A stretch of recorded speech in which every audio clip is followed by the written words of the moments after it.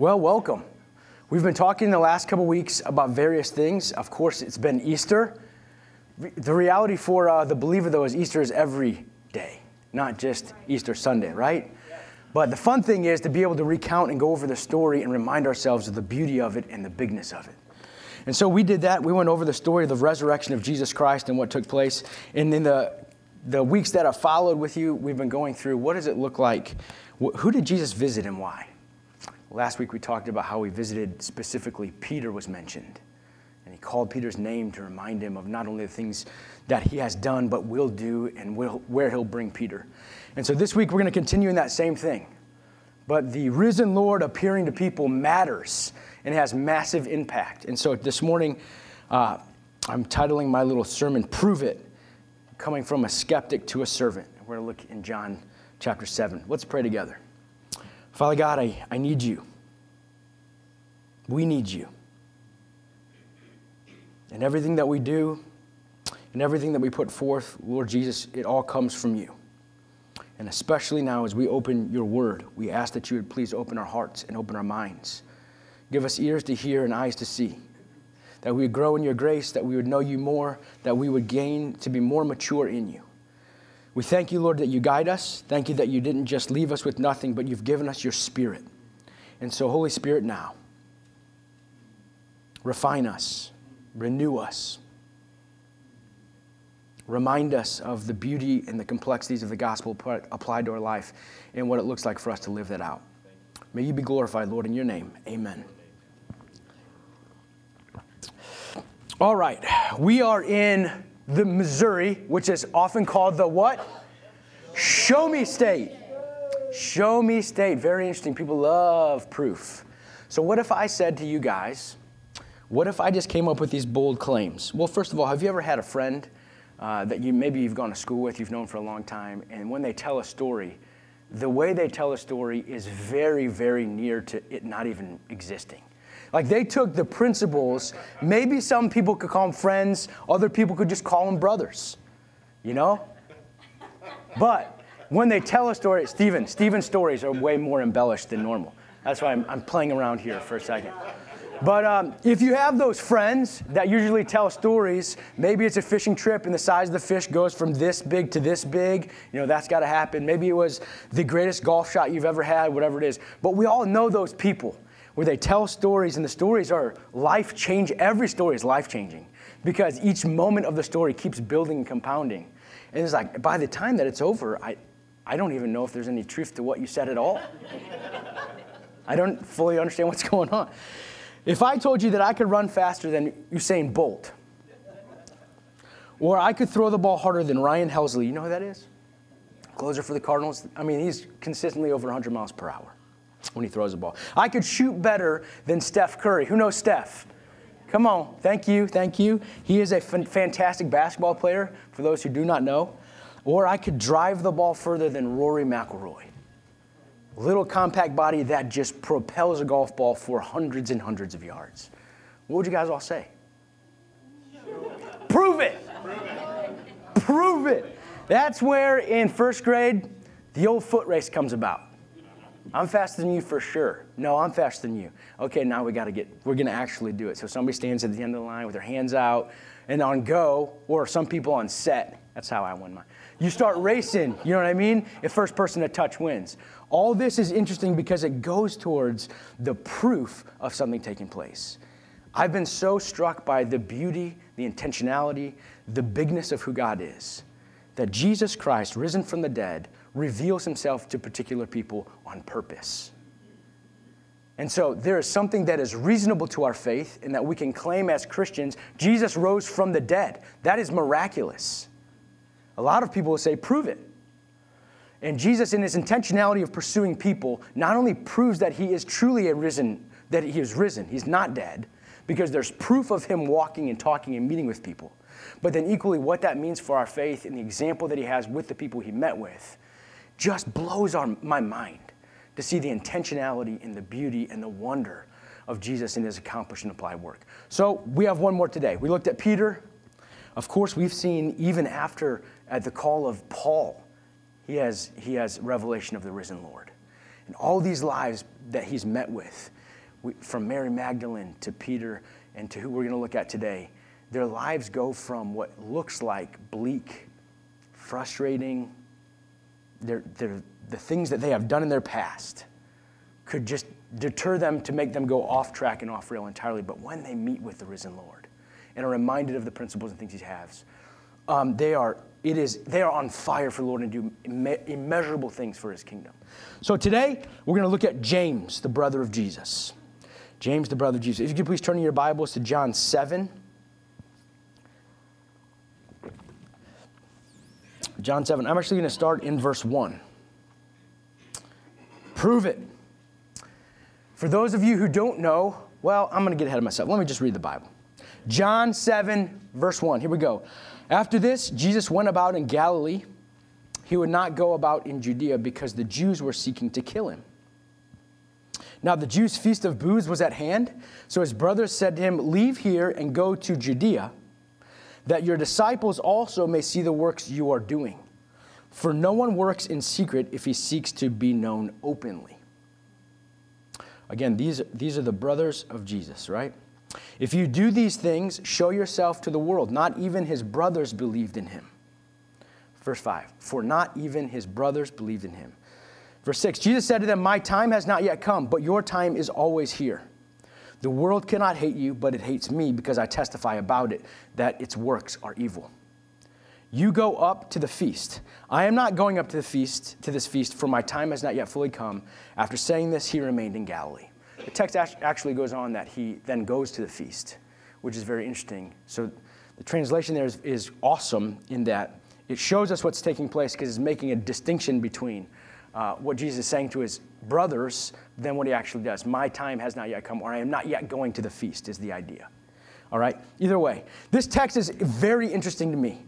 Because who is Jesus? Who are in dialogue here? It is the brothers of Jesus and Jesus himself. And so what has just taken place in the story of John is that Jesus has been doing ministry in Galilee for basically the last 12 months. And massive things have taken place here with his ministry. Many miraculous signs. And many people have come to understand and know who he is. But then equally as he's going on here, and as they're talking about this, the brothers are asking the brothers are asking Jesus to go prove yourself, in essence, outside of Galilee. And so Jesus says, if I go there, it will surely be my death. That kind of thing, because my time has not yet come. I'm not going to go there. When you go outside of Galilee in those regions, his brothers are, in essence, saying to him, you've done so many things on the fringe. You've worked here in Galilee, you've done miraculous, you've done all these things. Now as you go off into Judea, let's show it on a big stage. The Feast of Booths is here. If this is truly who you are, let's see what you can do. The miraculous of the things that you've gone through. So Jesus healing a man who had been disabled for 38 years. Jesus feeding 5,000 men with a boy's lunch. Jesus walking on water. And then Jesus telling people that I am the bread of life. Right before all this takes place. And even his disciples leave him. Now his brothers are asking him, if you truly are this kind of guy, take it to Judea. Take it to the Feast of Booths and show in this context who you are and what you're doing. So James, probably the eldest brother of Jesus, is in essence saying to Jesus, prove it. As we go on from here and we look at the book of James, what he authors in that book is largely about your faith being shown by your works. And so this gentleman, what I've discovered over time is he is massively into seeing the action take place of the faith that you have. In this moment here, this is approximately 6 months before the crucifixion of Jesus. And this is the brothers saying, we aren't on board. How would you like to grow up with Jesus as your older brother? It's not the easiest thing, I wouldn't think. Maybe it would be. Maybe the way he would treat you would be fantastic always. But I feel like then, as a wily one, the one that maybe is doing erroneous things or the one that's always a nuisance to mom, like, why can't you just be like Jesus? And it's like, oh, okay. Well, there's a different standard there. So in my mind, I'm thinking, how would you like to live under the one that's perfect always? doing the correct thing at every time and having the right words to speak in the right moments. And when you can't find him, he's not out back with the boys doing something that he shouldn't be doing. He's in the synagogues teaching.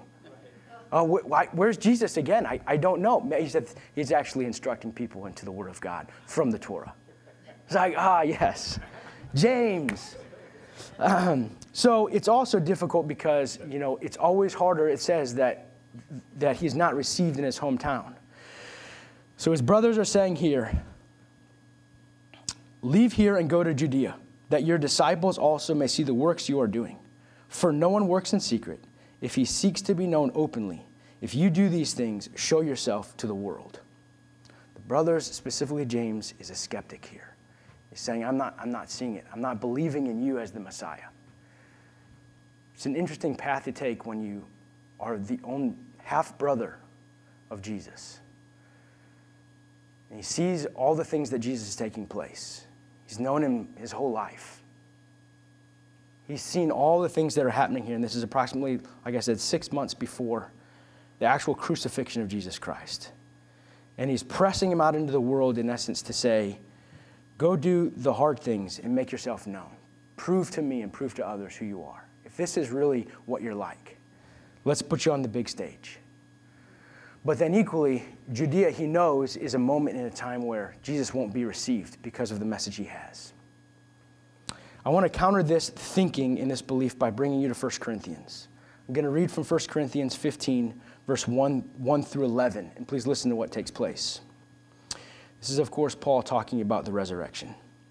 Now I would remind you, brothers, of the gospel I preached to you, which you received, in which you stand, and by which you are being saved. If you hold fast to the word I preached to you, unless you believed in vain. For I delivered to you as of first importance what I also received, that Christ died for our sins in accordance with the Scriptures, that he was buried, that he was raised on the third day in accordance with the Scriptures, and that he appeared to Cephas, then to the 12. Then he appeared to more than 500 brothers at one time, most of whom are still alive, though some have fallen asleep. The beauty of the resurrection applied. You see, he is a physical, Jesus is God-man. And being risen from the dead, he appeared to so many people. The beautiful reality of this. So Paul's speaking here as if you would have still know these people and you can go talk to them. He's risen. Then in verse 7, then he appeared to James, then to all the apostles. Last of all, as to one untimely born, he appeared also to me. For I am the least of the apostles, unworthy to be called an apostle because I persecuted the church of God. But by God's grace, I am what I am. And his grace toward me was not in vain. On the contrary, I worked harder than any of them, though it was not I, but the grace of God that is with me. Whether then it was I or they, so we preach, and so you believed. I find it immensely amazing that in the account of the life of Christ after his resurrection, before his ascension, he intentionally visits specific people. And specific people are intentionally mentioned. We looked last week at Peter, and this week it says in verse 7, then he appeared to James, then to all the apostles. What would that conversation have been like, you think? His brothers didn't believe in him beforehand. And he was pushing him out into Judea. The text told us in John that he knew that it would be to his peril if he went there. And he's pushing him out. He's basically saying, we don't perceive who you are. And then after the resurrection, he comes to his very own blood. He comes to his brother. What do you think they talked about? That's just a one-liner again. Then he appeared to James, then to all of the apostles. You see, at this point in the church, James is an entirely different individual. Not only does he believe, but he is a cornerstone or a pillar, is what Peter calls, of the church. And so something radical takes place between the 6 months of James not believing in Christ to Jesus spending time with him before his ascension. And I just want to say that when you behold Jesus, everything changes. When you behold the risen Son of God, everything in your life is transformed.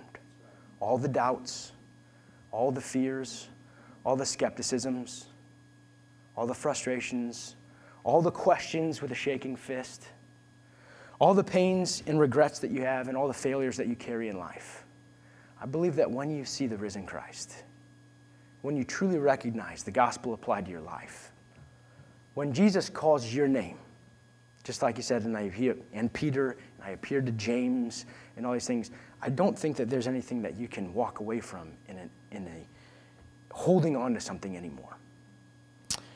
So this is now James the servant. He moves from James the skeptic and saying, I don't believe, to encountering the risen Lord in his life being radically different, and I'm calling him James the servant. Church history calls him James the just, and is known throughout church history as wise, as discerning, as having stable counsel. And so we find out in the book of Acts, and specifically Acts 1:14, it says, all these with one accord were devoting themselves to prayer, together with the women and Mary, the mother of Jesus, and his brothers. They were there with the church devoting themselves to prayer. The family was reunited. Then, of course, we know what takes place immediately after is the sending of the Holy Spirit, Pentecost. The family is not only there together, remembering and praying and celebrating Jesus as risen and ascended, they then encounter the power of the third person of the Trinity, God the Holy Spirit, pouring upon them to continue the works and the ministry of Jesus Christ himself. You see, James encounters the risen Lord and is transformed in his faith and his understanding. He is also empowered with the Holy Spirit. And we see throughout the rest of his life, throughout Scripture, we have scriptural accounts of these things. Paul talks about James frequently. We see James' leadership as leading the church in Jerusalem for many years and being the spokesperson of the Jerusalem Council in Acts 15, where there was this conversation between Jews and Gentiles coming to the faith, and do they have to come to the same way that Jews do it in circumcision, uncircumcision, and all these things? And James just sits back after listening and hearing and all these things taking place, and from all these people, he just says, after they have finished speaking, James replied. He waits his turn, and in a stately way, he just says, brothers, listen to me. Simon has related how God first visited the Gentiles to take from them a people for his name. And with this, the words of the prophets agree, just as it is written. After this, I will return and I will rebuild the tent of David that has fallen. I will rebuild its ruins and I will restore it. Then the remnant of mankind may seek the Lord, and all the Gentiles who are called by my name, says the Lord, who makes things known from of old. Therefore, my judgment is that we should not trouble those of the Gentiles who turn to God, but we should write to them to abstain from the things polluted by idols, and from sexual immorality, and from what has been strangled from the blood. For from ancient generations Moses has had in every city those who proclaim him, for he is read every Sabbath in their synagogues. I read this purposely because of the way he speaks. He speaks in power and authority because he is an apostle in the church. Peter calls him, in Galatians 2, a pillar of the church. And so we have a radical transformation from the James that did not receive Jesus as Messiah 6 months prior to his crucifixion to Jesus visiting with him approximately a week or so after his resurrection. And the reality and the beauty of what takes place in the conversations they had. And I just want to pull out 3 points for us today. Obviously, your past doesn't define you. Your life in Christ does. Just because he started as a skeptic, he didn't end there. He was one of the pillars of the church that built and brought it to the way it is to what we have today. But James the servant is a man of authority and of power and of love. And in James 2:18 it says this, but someone will say, you have faith and I have works. Show me your faith apart from your works, and I will show you my faith by my works. You believe that God is one. You do well. Even the demons believe and shudder. This is a powerful text because James is moving from the understanding of that prove-it mentality seems to have always been in his life, at least the way I see it. And so he goes from not recognizing who he is as a skeptic to recognizing who Jesus is as the risen Lord, and then being transformed by his Holy Spirit to do amazing things, even writing a book that we have in our Bible today. And in this book, James goes further to say, prove it. If you believe you're saved, then let's see it. If you are rooted in Christ, your fruit should reveal your life in him. And so his whole book is about almost this, if you will, Nike way of living life. Just do it. Prove it. Let me see your faith by the works that you do, it should reveal the risen Lord. It should reveal the power of the Holy Spirit in and through you. James 1:1 starts this way. James, a servant of God and of the Lord Jesus Christ. A servant of God and of the Lord Jesus Christ. His whole mindset and demeanor went from skepticism to servanthood. Went from just being a half-brother, not recognizing the full ramifications of the life in which he was living under and around and having, to then living through the authority and the power of the Holy Spirit in him, to proclaim the excellencies and the truths of the gospel of Jesus Christ, that he was dead, that he was buried, and that he rose from the dead. Defeating your sin, taking your shame, taking upon himself all of your regret, that you would have life in him as you believe, and life more abundantly. And so this James becomes a massive pillar of the church and someone whom not only we look up to, but have wisdom from and look to in the New Testament. His book has become almost like the Proverbs of the New Testament in how we see it today. But here are my 3 things for you before we end. And because I throw things on there that grammatically don't make sense. Number 1, serve up. It'll make sense in a second. When we see the life of Christ radically transform people, our response is that of service. Jesus Christ came not to be served, but to serve and to give his life as a ransom for many. James starts his book to say, here I am, a servant of Jesus Christ and of God. And so my call to us is, if we're going to prove it, if we're going to live our faith in the world, what does it look like? I would say serve.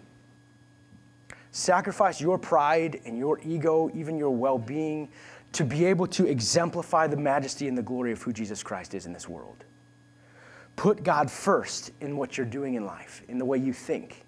Instead of going from how does it benefit me, how does this reflect and honor the Lord, and how can I be used for him in life? So our mindset, everything is shifted to say, if I'm a servant of God, the way I serve in the world should exemplify and prove where I'm rooted, the fruit that I have in the gospel of Jesus Christ. James says, but be doers of the word and not hearers only, deceiving yourselves. For if anyone is a hearer of the word and not a doer, he is like a man who looks intently at his natural face in a mirror. And we've all heard this text. He goes away and he forgets what he looks like. You see, actions should follow equally what you believe and what you say. If we are rooted in Christ, let the follow-through of our actions be that of service and exemplification of who he is and what he's done. Number 2 is speak up. Speak up. We see in James' life that he took opportunity to take matters before the Lord and then to speak clarity into those situations. How he took matters at the Jerusalem Council as a spokesperson after listening, then he embraced and encountered with authority and with truth that came from the Word of God. I believe that if we behold Jesus Christ, our life is not defined in our past anymore. It's defined in the reality of the gospel in which we live today. So the things that you've struggled with all your life, the things that you continually have in your mind, don't have to be the things that define you. The applied work of Jesus Christ does, and that enables us to be able to speak confidently into situations where we may feel that we don't even have the answers. First listen, and then speak, and speak truth and life into them. That's what Christ did. Of course, that's what James does. And my last one is simply this: step up or take action. Serve up, speak up, step up. I just put up on the first one because all the other ones had up. It doesn't really make sense. What I'm trying to have you guys do is just to think, if I am exemplifying Jesus Christ and empowered by his Spirit, everything I'm going to do is be oriented towards a godly way. I'm going to go first towards the Lord and the things that he's done, because he transforms my mind. He's transformed my heart. He's given me a new purpose to serve, to speak, and then the other one to act or to step up and to do something. You see, James just doesn't wait. All throughout his book, he equally says, it's talking about the way that you walk alongside the poor, the needy, those that are hurting. And so even when the apostles spoke about James and the things that he was doing, James admonished Paul as he was going forth, take care of the poor.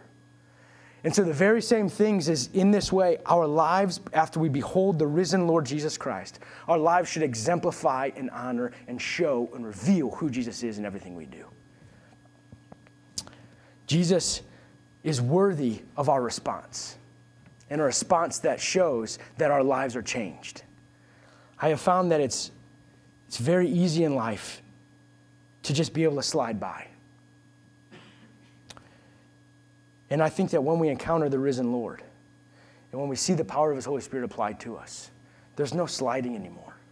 You intentionally want to do things like serve, like speak, and like take actions for the Lord. I had the privilege, many of you know this, some of you that may not know this, I had the privilege of serving for Living Hope International in Africa when I was in college, and I lived in Livingstone, Zambia for a couple months and worked on behalf of Living Hope, just investigating and researching orphans and street kids and those kind of things, the poor. And it was a wonderful, eye-opening opportunity for me. But after teaching in community school in 4th grade, we would go into the community and I'd meet with various parents and have small groups and focus groups on what is their life like, what's going on, and what is the daily thing, and what are actions that the church or organizations can take place to help alleviate some of that poverty. It was very, very interesting, but one of the things that most impacted me, of course, is the relationships. So teaching 4th graders, there was a boy. His name was George. A wonderful little guy, didn't have parents, came from a home that was totally bleak. And so after teaching one day, we went home, and George got a little buddy, and he and his buddy walked from the village where he was staying all the way to the guest house where I was staying. It was approximately an hour walk. He found me.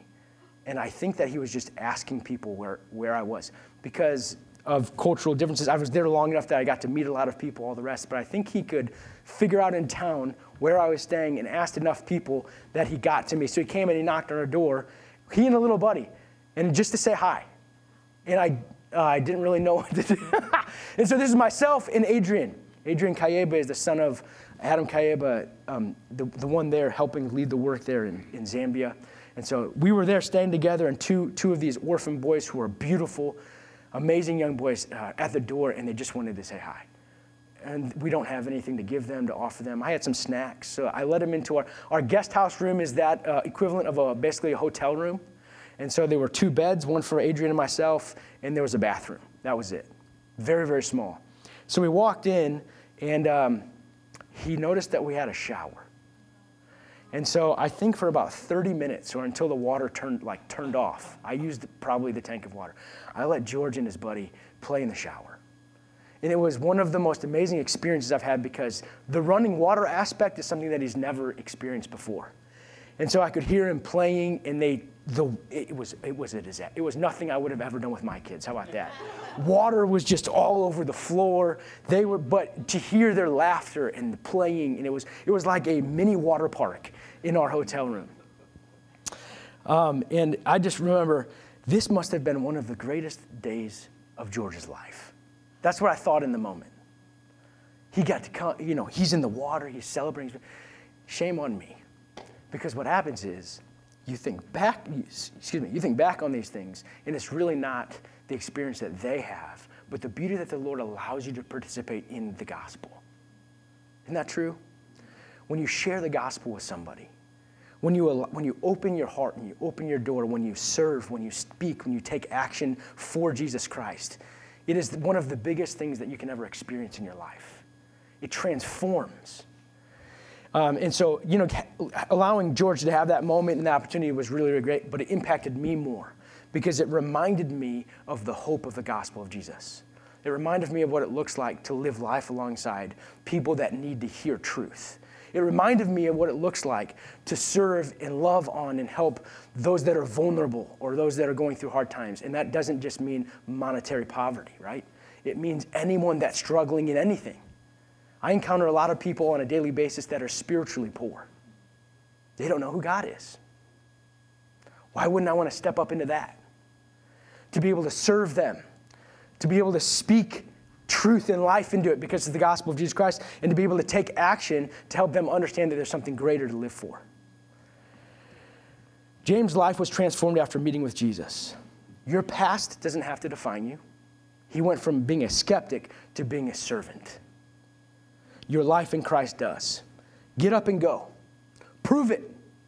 Prove that the gospel of Jesus Christ has hands and feet. Prove that the risen Lord is far greater than anything we can see, think, or imagine. Prove that the power of the Holy Spirit within you is far greater than that which is in the world. And let's exemplify and show who God is. Because he didn't just send us the Spirit and give us his word and have a risen Lord for us just to be comfortable. He gave these things to us that we would be his conduits, his agents of restoration in the world. That like James, we would speak the truth in love. That we would stand firm on what we know is truth and gospel and speak into situations and matters with things that hold rather than things that shift. And so I admonish you guys, there is something intentional to the reality of what Jesus did and who he appeared to after his resurrection. And as we look back in the text of Scripture and the depth and the beauty of what it is, I didn't do it justice. There's far more to James, but I want to highlight something for us today. And that is that we are not bound and held by the things that we've done in our past. But as you behold the risen Lord, your life is transformed. And as you believe in him, your life is made new. And you're set with purpose to serve, to speak, and to act. The last thing I'm going to leave you with is this. The love that Jesus has for his family. He took time after his resurrection to go to his brother, his blood brother. Brother that was maybe struggling. Jesus knew what was in his mind and his heart. There was a reason he was denying Jesus 6 months prior to all these things taking place. But he saw fit that it was necessary for him to visit with his brother before he ascended. The relational way that Jesus loves his family is an example to how we should love ours. But greater than that, listen to Mark 3 as we close. Then Jesus' mother and brothers arrived, and standing outside, they sent someone in to call him. A crowd was sitting around him, and they told him, "Your mother and your brothers are outside looking for you." "Who are my mother and my brothers?" he asked. Then he looked at those seated in a circle around him and said, "Here are my mother and my brothers. Whoever does God's will is my brother and my sister and my mother." See, Jesus Christ had a blood family. He was man. But spiritually speaking, those that are in him, those that do the will of God, are your brothers and your sisters and your mothers, in the sense that he unites us to himself in repentance and allows us to know that familial relationship with him as well. Not only does he love his blood brother enough, his half-brother James, but he was also willing in that way to extend that same kind of relationship to those that believe in him. And so wherever you are now in your life, if you're struggling with things from your past, if you are in that skeptic mode of maybe just prove it, Lord. I believe in you, but I'd love to see something happen. Prove it to me. Then I just challenge you this morning, quiet your heart before the Lord and visit with the risen Jesus Christ, because he has proven himself and he will prove himself. And he's the one that is faithful from time past to present to future. And I just want to encourage you that as you serve and as you speak and as you take action for the Lord, we believe that he will help us to understand the place that we have in his kingdom to be able to do these things faithfully and to do them well. Let's pray together. Father, we thank you for your example, sending your son, Jesus Christ. That you cared so much for your son that you were willing to send him to the cross for us. And in the same way, we thank you for the example that Jesus has with his half-brother James and the love he had to visit him after his resurrection. We thank you that the way that you have created family and instructed all these things, we thank you that you have called us as we believe into your family, and you care for us in that perfect and in that wonderful way. I pray for my brothers and my sisters here, that, Lord, you would give us the confidence and the boldness to see who we are in you, to serve, to speak, and to step up and take action. May we honor you, Lord Jesus. As we spend time with you, may we be more like you. In your name we pray, amen.